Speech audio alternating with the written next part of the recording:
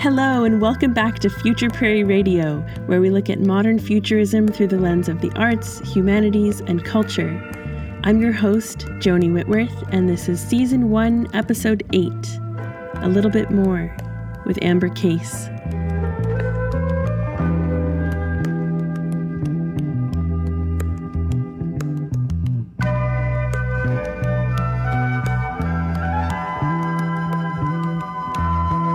Hold on to your pants, my dear listeners. Today's episode is a doozy.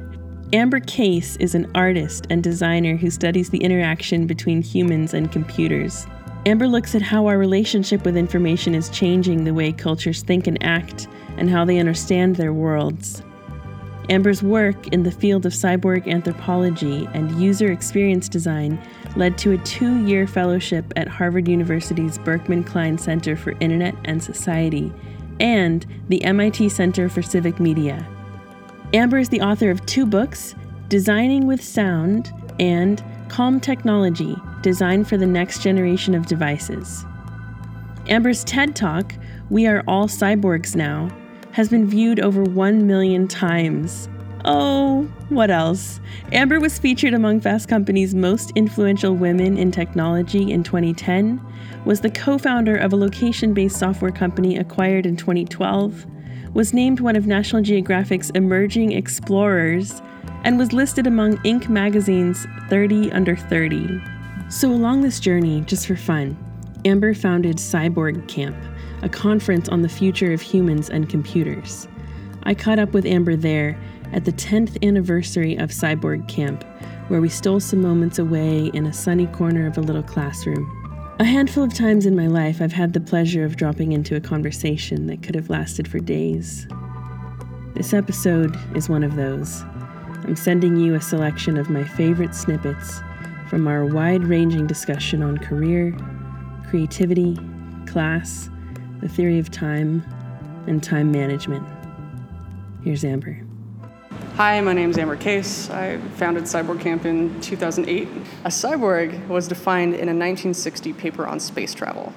The idea is that it's an organism to which external components are attached for the purpose of adapting to new environments. So a person in a spacesuit's a cyborg because humans aren't supposed to be in space. But if you attach all these things, then suddenly you can adapt to a new space. So humans have evolved outside of themselves by having a hammer as an extension of a fist, or a knife as an extension of a tooth. And then we had writing that could store our memories and our souls outside of ourselves and could be downloaded into people's brains 1,000 years later. Donna Haraway, who wrote the Cyborg Manifesto, said, what if we reappropriated the military-industrial complex term cyborg and made it an empowering tool? As a cyborg, you can define exactly who you are because you have this distended second self. And that second self allows you to perform, shape yourself in any way.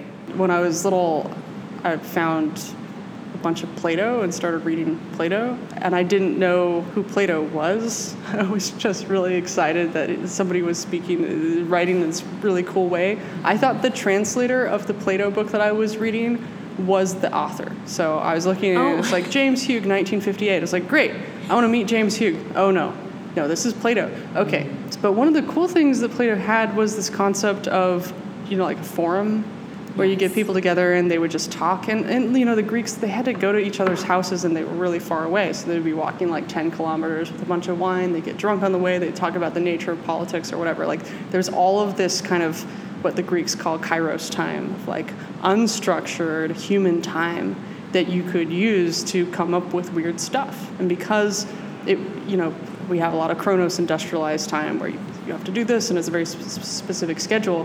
But this Kairos time, their society was filled with that. So I was like, can we bring that and make it unofficial and make it $20, bring a lot of people in and spend all of the money, like most of the money on this year was like accessibility. I go to a lot of different events. I see really interesting people. I want them all in the same room, different ages, genders, definitely social classes. That's a hard one.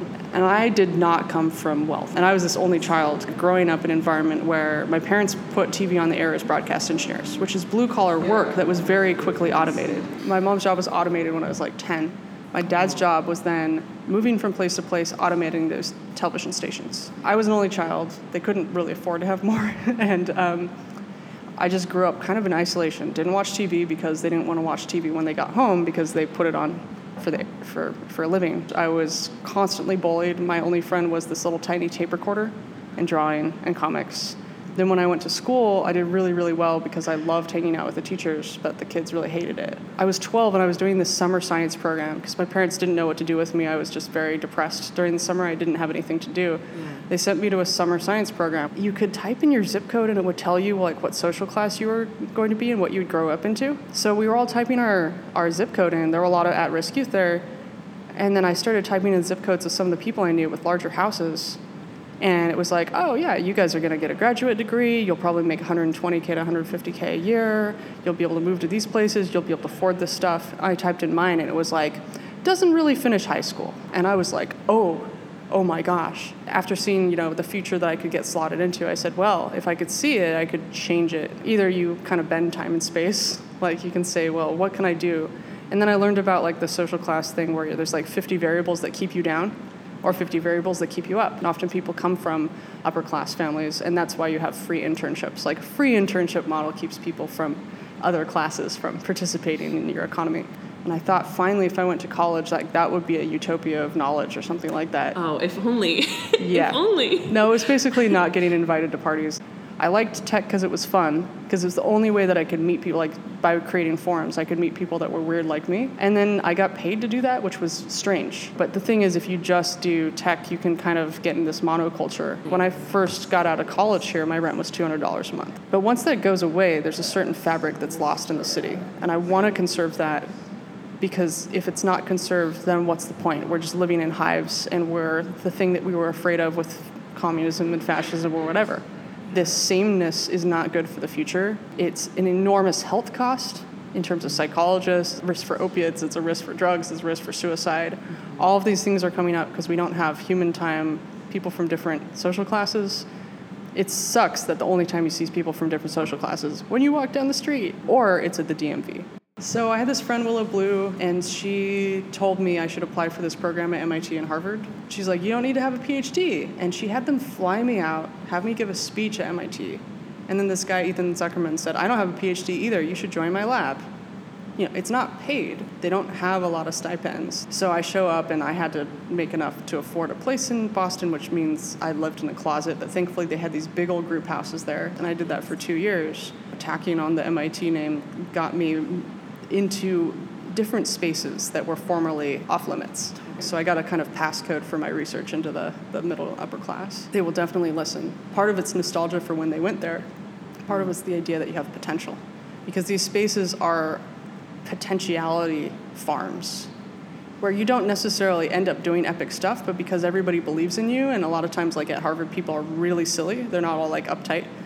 The patina is to be structured and uptight and very professional. But inside, everybody's constantly reviewing each other's stuff so that by the time it comes out, it looks really polished. But it's because there's this community behind the scenes, like throwing stuff around. It's neat because behind the patina, if you have super professional patina, then you're allowed to be totally silly and people take you seriously. But I remember, like, in Amsterdam, going to the Van Gogh Museum and then getting pissed off because everybody was fetishizing this thing that was beautiful without seeing the person.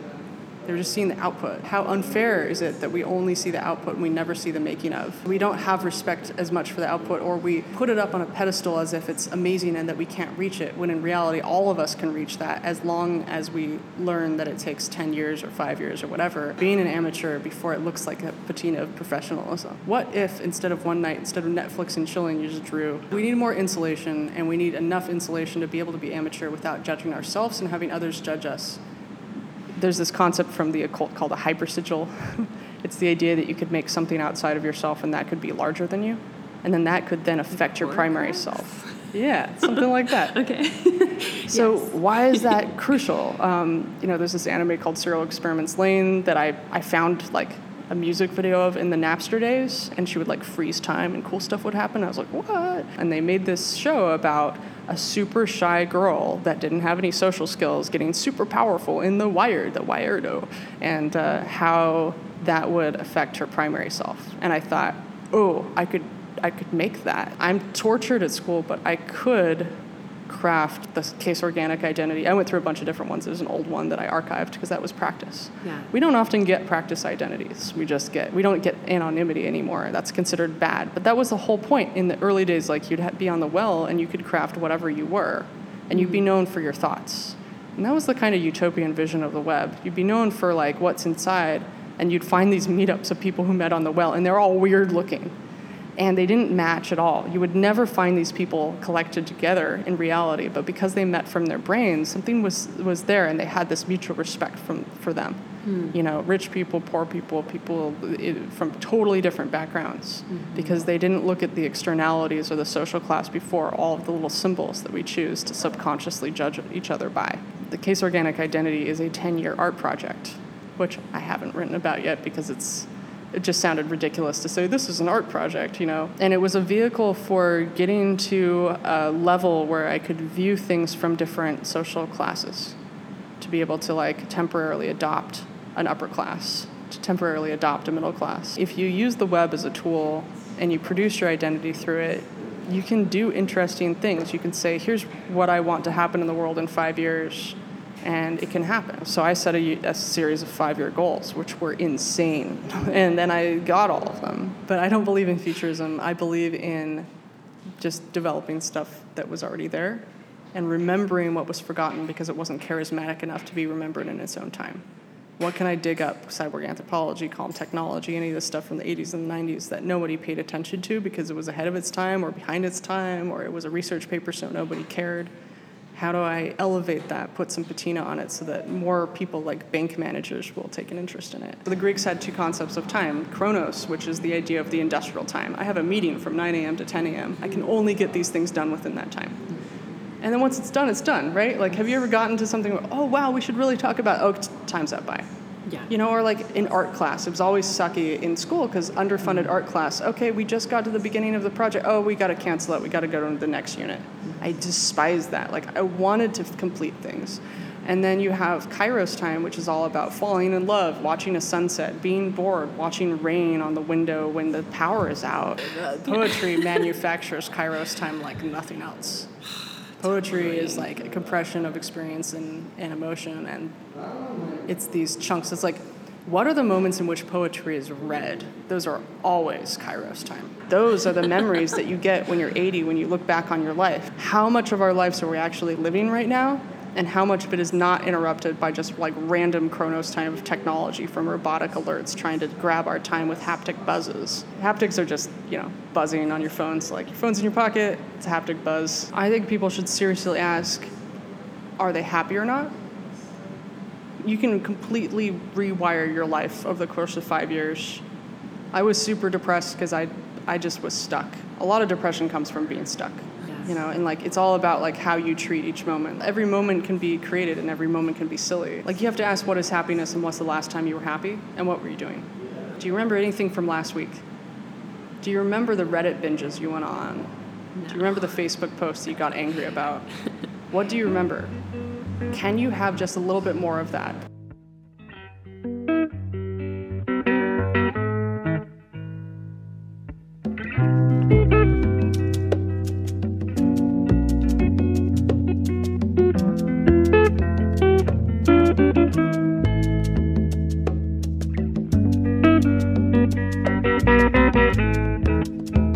There you have it. Just take a little disco nap and let the revolution begin. Amber's philosophy that every moment can be created aligns perfectly with where Future Prairie is headed as we wrap up this year and look towards 2019. I'm happy to share that we've been accepted into an arts mentorship program with Northwest Oregon's Regional Arts and Culture Council. And I've begun the lengthy process of establishing Future Prairie not as an LLC, but as a formal nonprofit with the mission of developing emerging and underrepresented artists. We're going to need a lot of help from our community as we strategize development and finalize our 501c3 documentation.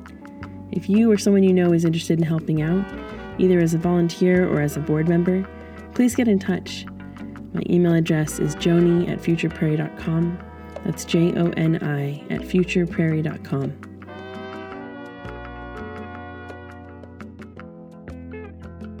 We have a live show coming up on Saturday, January 19th at the Hollowed Halls in Southeast Portland at 7:30 p.m. Our variety show is inspired by the Chautauquas of the 19th and early 20th centuries, where people from all walks of life came together to experience education, entertainment, and culture for the whole community, with speakers, teachers, musicians, and entertainers. The link for tickets is up on our website, futureprairie.com. If you'd like to see more of Amber's work, check out Case Organic on Twitter. You can watch the TED Talk and learn more at caseorganic.com. Future Prairie is sponsored by Square. Square helps millions of entrepreneurs run their businesses with secure credit card processing and point-of-sale solutions. A number of our Future Prairie artists are using Square to sell their prints, books, and merch. Find out more and get free processing on up to $1,000 in sales at squareup.com/I/futuretime. Oh, and after all this, you might be wondering, what's Amber's self-care regimen? Have I had water? Have I slept enough? Have I had any exercise? What is that weird thought that's nagging, that's unresolved? Resolve it. That's that. Thanks for coming. Bye.